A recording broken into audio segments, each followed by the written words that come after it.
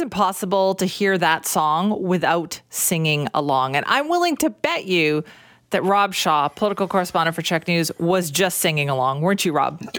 Oh, God. We need some brighter music to get us going in the morning. Gotta get back to Taylor Swift, I think. What did you just say? Some more Taylor Swift. You don't like really Country Roads? Well, I mean, don't like is a strong I'm sorry, term. How many days do you have left? When is Vaughn back? Can pull out of vacation early. No vacation, Vaughn. Get back to work. No kidding. We question your musical taste. Anyway, We do not question your political taste. That's what we're going to talk about today. So BC United has a big announcement coming up this morning. What's going on? Yeah, well, I mean, the timing in politics is everything. And the BC United's sort of tough on crime, tough on addictions, tough on prosecutions kind of platform is coming out this morning. It's going to be a big one. It's going to be very similar to remember their mental health and addictions platform that was earlier this year that called for more than $1 billion in investments in mental health and addictions and all sorts of things that the NDP government ended up trying to copy a few weeks later and didn't even manage for whatever reason to come up with an exact copy of it. They fell short. So that was a win for BC United in trying to offer something to the electorate. And this morning they are going to try again. We know in the past that the party has talked about wanting some type of more mandatory addictions treatment, that it feels that is a path for people who have lost the ability to make decisions about their own health anymore. That is ironically something Premier David Eby had talked about in his leadership bid and then backed away from amidst some criticism from the civil rights types who don't think forcing people into treatment when after a certain number of overdoses or whatever metrics is the right way to go. And we know BC United's talked about more police, more prosecutors.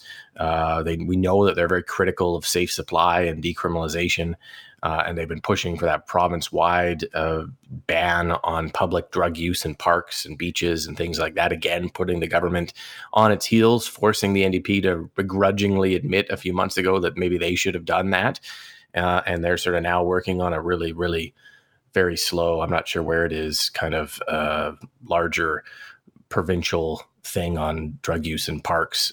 So I would expect put all that into some type of plan, and we're going to get that from the leader this morning. Okay, so as you said, timing is everything with this. This has been in the works for a while. Do you think it's resonating? Because they hit this hard during a couple of recent by-elections.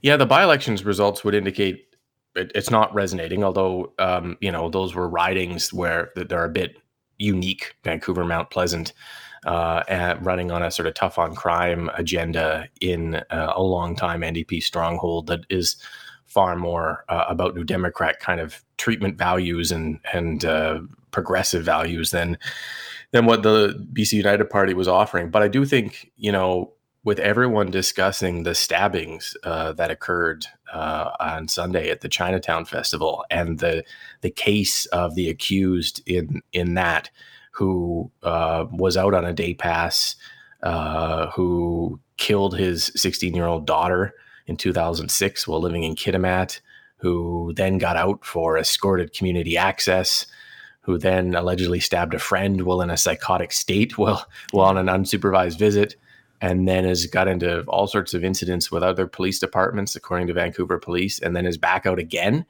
allegedly stabbing people. That is going to give BC United this morning an opportunity to say this revolving door system is nonsense, and this government hasn't done a good enough job cracking down on it. Now, the government will say, well, it's very complicated. You've got Ottawa and the criminal code and judges and bail, but those kind of answers only go so far.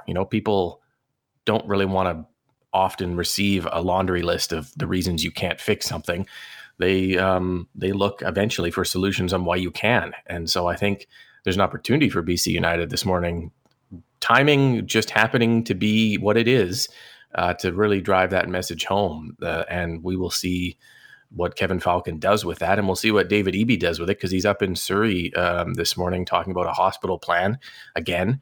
And he's going to get questions about this. And his response in the past on these kind of revolving door things is, well, it's Ottawa's fault. Right. And that hasn't been changed yet. So I'm not sure how long he's going to keep that line or what he's going to do in response. All right, we're back talking with Rob Shaw, political correspondent for Check News, about a couple of announcements coming our way today. One from the BC United Opposition Party and then one from the NDP government. These seem an awful lot like either election or pre-election announcements, Rob. Yeah, well, especially in Surrey, where this government needs to focus its attentions to try and kind of hold that strong, block of votes that it has in that area of the Lower Mainland. Look, like at this point, 13 months away from the election, the opposition is going to be looking to kind of sharpen its teeth on what it's offering the electorate, because we know from polls that people don't really seem to be following the BC Liberal to BC United name change. It confuses them. So the way to cut through that fog is to make big promises on things people will remember. And the United Party is counting this morning on this tough on crime plan to kind of cut through that fog so that maybe people who don't pay attention to a lot of politics will pick up on the radio this afternoon or on the newscast tonight one of the promises, and it will stick with them. They'll go, oh yeah, who was the one who was promising to do whatever? And that is a double-edged sword. It's a great tactic for an opposition, but it's also a year before an election, a chance for your opponents, the governing NDP, to steal your ideas. And this party already has stolen some ideas. That's part of politics. That's how it works. And then try to take credit for doing them. And so, you have to balance those two things out in politics. And you have to try and get people's attention, but not come up with such good ideas that the government steals them and does them.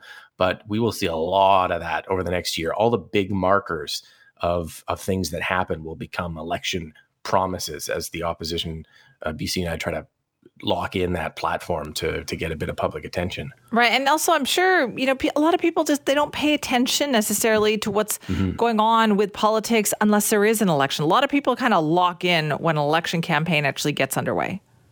And people don't pay attention to politics until it affects them. And whether it is, your taxes, suddenly maybe you've opened a small business and you're paying your taxes, or your property taxes go up, or you're a victim of crime, or you wait 12 hours in a hospital emergency room. Suddenly you want to know who's going to change things to make it better. And if the United Party can come out with a bunch of things in its platform this morning on crime that will resonate with people, if you're scared walking downtown, if you see someone, in distress using drugs downtown, and you hear from the NDP that more drugs, safer drugs, is the solution, and the alternative from another party resonates with you, then you carry that forward beyond the day-to-day of politics, and people can vote on those type of things. So that's the calculation, because you're right, a year from now, even during an election, 4-week election, it's not really until halfway the last week that people start to pay attention, right? And so you've got to try and shake a little bit of their attention elsewhere. Affordability is another big one too. So We'll see how that goes. I think this morning is one of those big election moments. Well, let's talk about the announcement in Surrey then. So this is Premier David Eby. What is this one actually all about? Well, we don't know quite yet, but it looks like it's related to, another hospital in Surrey, or the sort of continued small incremental, moves towards another hospital in Surrey. And the government is in one of those positions now when you see their events that they sort of announce the announcement about the announcement to try and maximize the announcements. We got a business plan, and now we finished the business plan, and look at the title page for the business plan, and now the business plan's been approved, and now we're going for funding for the business plan. So I think we're in that cycle out in Surrey.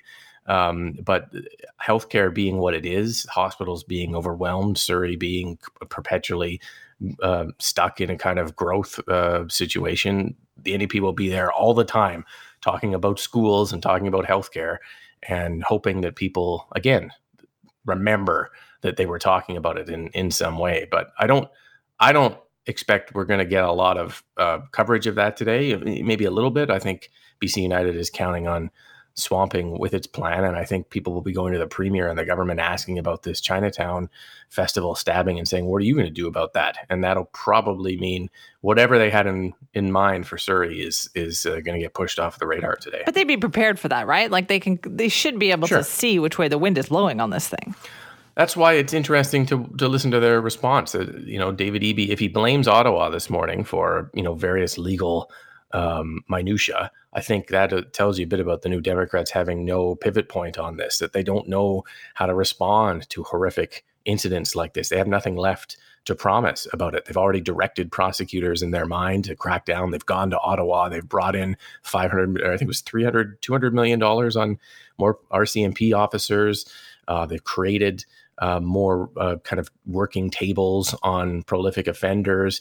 They're done. That was their plan. And these things keep happening. And so when you analyze their response this morning, we're looking for signals that they realize it's not enough and they're moving more, or they're defending and they're not planning on doing more, or they're passing the buck to Ottawa. And that's what makes it so interesting to see that they know it's coming, and to look at how they handle it will tell you a bit about what they think they can and can't do for the next election. Okay. And as you pointed out as well, it also tells you that they still feel Surrey is incredibly important if this announcement is happening, even if it's a non-announcement announcement. Oh, yeah, they've got a bunch of cabinet ministers, and Surrey is sort of the battleground of Metro Vancouver, although increasingly you see Tri-Cities and other areas. But Surrey is kind of it. There's more ridings in Surrey than there are in the whole northern half of British Columbia. So you want to win, you want to hold, if you're the NDP, your dominance in Surrey and your cabinet ministers' ridings, and you want to be there every time you can announce your re-announcement to an announcement, just to hope that someone shows up and take a picture. Yeah, that's good. You can have it, because I'm not going to remember it, because it's 6:45 in the morning. But you go ahead and use that one in the future. I think Tell I will. it to Vaughn, and then Vaughn will be like, Simi, that's great. That's a great line. You're right. I'd like to try to take credit for it, but I can't. I'll say, no, Rob Shaw came up with it. There's nothing an announcement to an announcement to a re-announcement. Love it. That's what's going to be happening today. We'll break it all down with you tomorrow, Rob. Thank you. Okay, take care.